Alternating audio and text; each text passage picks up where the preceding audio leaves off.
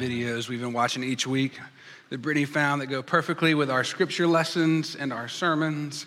And today we are talking about this idea of peace in our last Sunday of Advent. And I use this cliche a lot. I say it as an anecdote.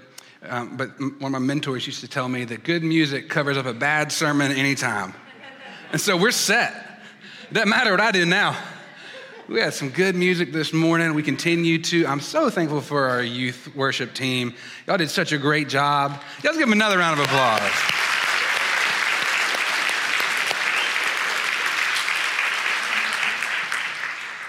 Y'all are all here to witness the debut. So we're excited for all the things to come. Thank you, Brittany, for developing that group. Will you go with me now to the book of Luke chapter 2? For the last time in this series, we will hear one more of these original Christmas carols, all right? We're Luke chapter 2, starting verses 8 through 15. It'll be on the screen. You can read along. You can let it wash over you by closing your eyes. However you want to consume the word, please do so. And there were shepherds living out in the fields nearby, keeping watch over their flocks at night. An angel of the Lord appeared to them, and the glory of the Lord shone around them, and they were terrified. But the angel said to them, "Do not be afraid. I bring you good news that will cause great joy for all the people. Today in the town of David, a Savior has been born to you. He is the Messiah, the Lord. This will be a sign to you. You will find a baby wrapped in cloths and lying in a manger." Suddenly, a great company of the heavenly host appeared with the angel, praising God and saying, "Glory to God in the highest heaven, and on earth peace to those whom his favor rests." When the angels had left them and gone into heaven, the shepherds said to one another, "Let's go to Bethlehem and see this thing that has happened, which the Lord has told us about." So they hurried off and found Mary and Joseph and the baby who was lying in the manger. This is the word of God for us, the people of God, and together we say, thanks be to God. So the first week we sat and heard Zechariah's song, a song of hope and anticipation and celebration that came after he lost his voice and regained it when his son John was born. We heard the bravery of Mary, who in the face of great odds could still sing, "My soul magnifies the Lord." And last week we heard Simeon say that the Lord had given him rest, fulfilled the promises that were made to Simeon, and that he saw his salvation. And this morning we hear from these angels who teach us a very interesting reality. Today, on this last Sunday before Christmas, I want us to talk about powerlessness, what it means to be powerless, and what it means to bow to a baby. Will you pray with me? Lord, may the words of my mouth and the meditations of all of our hearts be acceptable in your sight. O Lord, our strength and our Redeemer. We thank you for your word. May it always be a lamp unto our feet and a light unto our path. In the name of the Father, the Son, and the Holy Spirit. And all God's people said, Amen. It is almost here. This is the last Sunday before Christmas. Christmas is days away. And as a child, maybe many of our children here can attest, there's almost nothing more exciting in the entire world than seeing this pink candle lit. To see the last candle on the Advent wreath lit means there are no more Sundays between me and my presents. Amen. I'm still excited about it, I just tell you what. The stockings are all hung by the chimney with care. And if you are like many of us, you have been enjoying Christmas movies all throughout the month. Frosty the Snowman, Rudolph the Red-Nosed Reindeer, It's a Wonderful Life, A Christmas Story, You Will Shoot Your Eye Out, Christmas Vacation, maybe, Die Hard, all the classics. But there is one Christmas story that I've heard more than all the others, probably combined. Every year at some point, I hear this Christmas carol. A Christmas Carol by Charles Dickens. It's been retold in countless ways. I've seen the play a number of times at the Shakespeare Festival in Montgomery. I've watched the movie, I've read the book. I even remember Scrooge McDuck playing out the story in the 1983 Mickey's Christmas Carol. I didn't see it in 1983. I wasn't born then, but I saw it later on. Boo. If you're a guest, we love each other here. We affirm one another. And there's always been something about this story that has caused me great consternation. This story has a very problematic piece that causes concern in my soul. It's Ebenezer Scrooge's journey, or Scrooge McDuck, if you will, his journey through Christmas past, Christmas present, and Christmas yet to come. As he journeys with these ghosts and he sees all of his mistakes that he has done, the pain that he has caused that he could fix, and the sorrow that is yet to come. Just imagine what it would be to be Ebenezer Scrooge and be watching all of this in third person and having absolutely no power to change anything. To living this experience where you look back on your life and know the pain of what you're about to cause yourself or somebody else and not being able to control it, having to watch it from a distance. Watching in the moment the suffering that you've caused that you could correct if only you had done things differently. And you have to watch from a distance being completely powerless. Looking ahead at how sorrowful your life's ending will be and being stuck there, not being able to do anything about it. That powerlessness has haunted me. And I bring up this Christmas carol this morning because I think the idea of being powerless is at the heart of our gospel text. Our story this morning begins with a bunch of shepherds who are living out in the fields because that's what shepherds did. They lived out with their sheep. They slept outside. They gave their time and their lives to caring for their flock. So they were outside sleeping and probably hanging out by a fire. And then out of nowhere, all of a sudden, an angel appears to them. We don't know why the angel chose these shepherds. Perhaps it's because King David was a shepherd. But there's no reason given as to why these shepherds were selected. All we know is that this unnamed angel came to them and said, "Do not be afraid," which is a tall order. Because in the moment, out of nowhere, it says, an angel showed up and all the glory of the Lord shone around him. I don't know what your experiences outside at nighttime in the dark have been. But if I were the shepherds and all of a sudden the glory of the Lord shone around, I would have a hard time not being afraid. But the angel says, do not be afraid, because today in the town of David, a Savior has been born to you. Not just a Savior has been born, a Savior has been born to you. He is the Messiah. He is the Lord. And this will be a sign that you found him. When you go there, you will find a baby in a manger wrapped in cloths. And then, out of nowhere, an army of angels shows up. That's what a company of hosts is. It's a military term. A company of heavenly hosts, an army. This army full of angels shows up, and they do not attack the shepherds. They're not there to wage war. They're there to sing. An army of angels show up out of nowhere, and they spontaneously break into song for our last original Christmas carol. And they say, "Glory be to God on high, and to the earth be peace. Goodwill henceforth from God to man begin and never cease. Peace to those on whom his favor rests." And then they disappear. All of a sudden, they're just gone. They show up. They say, "Don't be afraid." They sing this song, and then they leave. What would it be like to be the shepherds who just experienced this? They're like, all of a sudden it's quiet again. And you look around at your fellow shepherds, and you're like, what just happened? Was that real? Was this a dream? And I don't know immediately, the text doesn't say what they did immediately, but it does say that they got up and they said, "Let us go see this baby that has been born." And they made their way to Bethlehem, and they say, "Let us go see what the Lord has told us about." And you know what I find so compelling about this text, about this gospel story?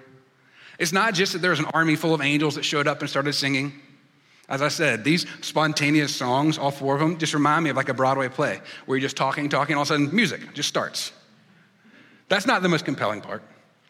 It's not even that I'm put off by the fact that they visited some random shepherds for no reason, and we have no idea why they picked these people. The thing that I find most compelling about this story is that the angels say that a baby was being born that would bring peace on earth. Is there a bigger oxymoron than baby and peace? I mean, come on, which of you parents in here ever thought when your child was born, in those first infant days and years, said, this is really peaceful? Because that has not been my experience. I mean, my daughter August has brought a lot of things into this world: beauty, love, energy. She's got that knob cranked to 11 every day. We don't know where she gets it from. We're still wondering. But I've never thought in these first 20 months that this baby has brought peace. And it's been ever since the first day she was born. I remember it specifically. It was the evening of March the 25th into the morning, evening of March the 24th into the morning of March the 25th when she was finally born. Brianna and I were literally finishing unpacking our house. We had been in Mobile for 8 months, and we had been doing some renovations, and some people had been helping us out, and we're so grateful for that. We were finishing up literally that Friday. Everything was finished. We spent that day, Saturday, unpacking, getting everything set up where we want it. And at the end of the day, after a hard day of labor, we had a DiGiorno pizza in the oven. I remember every detail. We went out and we played cornhole in our backyard. About 10:45, we lay down for bed, and Brianna said, I think my water just broke. And if you've ever seen one of those cartoons where like somebody moves so fast that like smoke is left behind them, that was me getting out of that bed. I was like, we're up, let's go. And we were about 5 weeks early, almost 6 weeks early, and so we had not yet packed a bag. So we packed a bag. I texted Robbins and Kathy and Sheila, our other pastors, and said, hey, just heads up, I don't think I'm gonna make it in the morning. I'm gonna be a little bit busy. And wouldn't you know it, we headed to USA, Children's and Women's, and when we got there, waiting for us in the lobby was Nell Sims and Robin Sims, our former senior pastor and his late wife. They prayed with us, they hugged us, they gave us kisses, they sent us on our way. We got checked in, we were getting everything settled, and they told us, get rested, it'll be a little bit. They came in to do an ultrasound, and it turned out August was breached. She was upside down, which meant that we were gonna have a C-section. And they said, you have some time, it'll be a few hours. They left, and immediately somebody else came in and said, actually, we've elevated to high risk, you gotta go right now. And all of a sudden, I'm like frantic. I'm like, what does this mean, high risk? What does this mean, go right now? We don't have any time. They literally took Brianna out of the room, didn't get to give her a kiss. I just yelled from like, I love you, as I'm trailing behind them. And they told me it'd be okay, we'll get her set up. They take her back there, and I'm screaming, I love you. And they take these double doors, and the nurse sees I'm pretty panicked, so she stays behind to tell me, hey, it's gonna be okay. They'll get the epidural, you'll get to go back there, you'll be hanging out with her, it'll be fine. I said, okay. They took her back. I'm in this hallway all alone, the middle of the night. What seems like for forever goes by, and they come back out. The same nurse, she goes, I'm sorry, the epidural didn't work. We're gonna have to give her general anesthesia. You're not allowed to be back there. And I'm like, what? And I start tearing up a little bit. She can see it. And I said, well, can I go back there and give her a kiss to tell her I love her? And they say, no, she's already under. I'm sorry. And then I just lose it, weeping. And the nurse leaves, and I'm just alone in this hallway, unable to do anything but cry and pray. About 45 minutes passes, and I don't have my phone to text anybody because the nurse asked, hey, can I take your phone to take some pictures? Not knowing that it was my only lifeline outside of that hallway, I'm like, sure, yeah, that sounds like a great idea in the moment, but not thinking. And so then I'm there for 45 minutes, no phone, no clock, nobody, no texting, and I'm just lost. I'm weeping, I'm losing it. It feels like eternity. This nurse comes out after about 45 minutes, and she says, August has been born, your daughter has been born, but she's not breathing on her own yet. They're having some issues. I'm like, what does that mean? They say, well, we're gonna have to take her to the NICU. It's like, can I see her? They said no. So I'm in this hallway all alone again. And then 10 minutes later, they bring August by in this glass case, and they let me see her, and I don't get to touch her. I have no control. I cannot help her. I'm powerless, and they take her away. And I said, well, how's Brianna doing? What can you tell me? I said, I wish we had some communication classes for everybody in this world, because I said, how's Brianna doing? And they said, we're still working on her. What does that mean? And they said, we'll let you know more. August, goes away. There I am again, all alone, middle of the night, weeping. All I can do is pray. I've never experienced powerlessness in the way I did in that moment, in that evening. What is also the greatest day of my life was also the most powerless day of my life. I could do nothing. My wife and my daughter's lives are at risk. They have never been more vulnerable than they were in that moment. And I, as the husband and the father who is supposed to protect and provide, could do absolutely nothing. I was powerless. I had no control. Have you ever been there? Have you ever felt powerless, like you had no control? It reminds me, we've been spending all this time talking about the original Christmas carols. I've never told you what my favorite Christmas carol is. My actual favorite Christmas carol. It's "O Holy Night." And technically Trey says it's not a Christmas carol, but I tell him he's wrong. And the reason why I love it so much is that there's this part that transitions from the verses to the chorus, and it leads into this great crescendo. I mean, you're probably familiar with it, right? It goes like this. Well, I think the piano's broken. Or Justin's not paying attention right now. Hey, Justin, this part's important.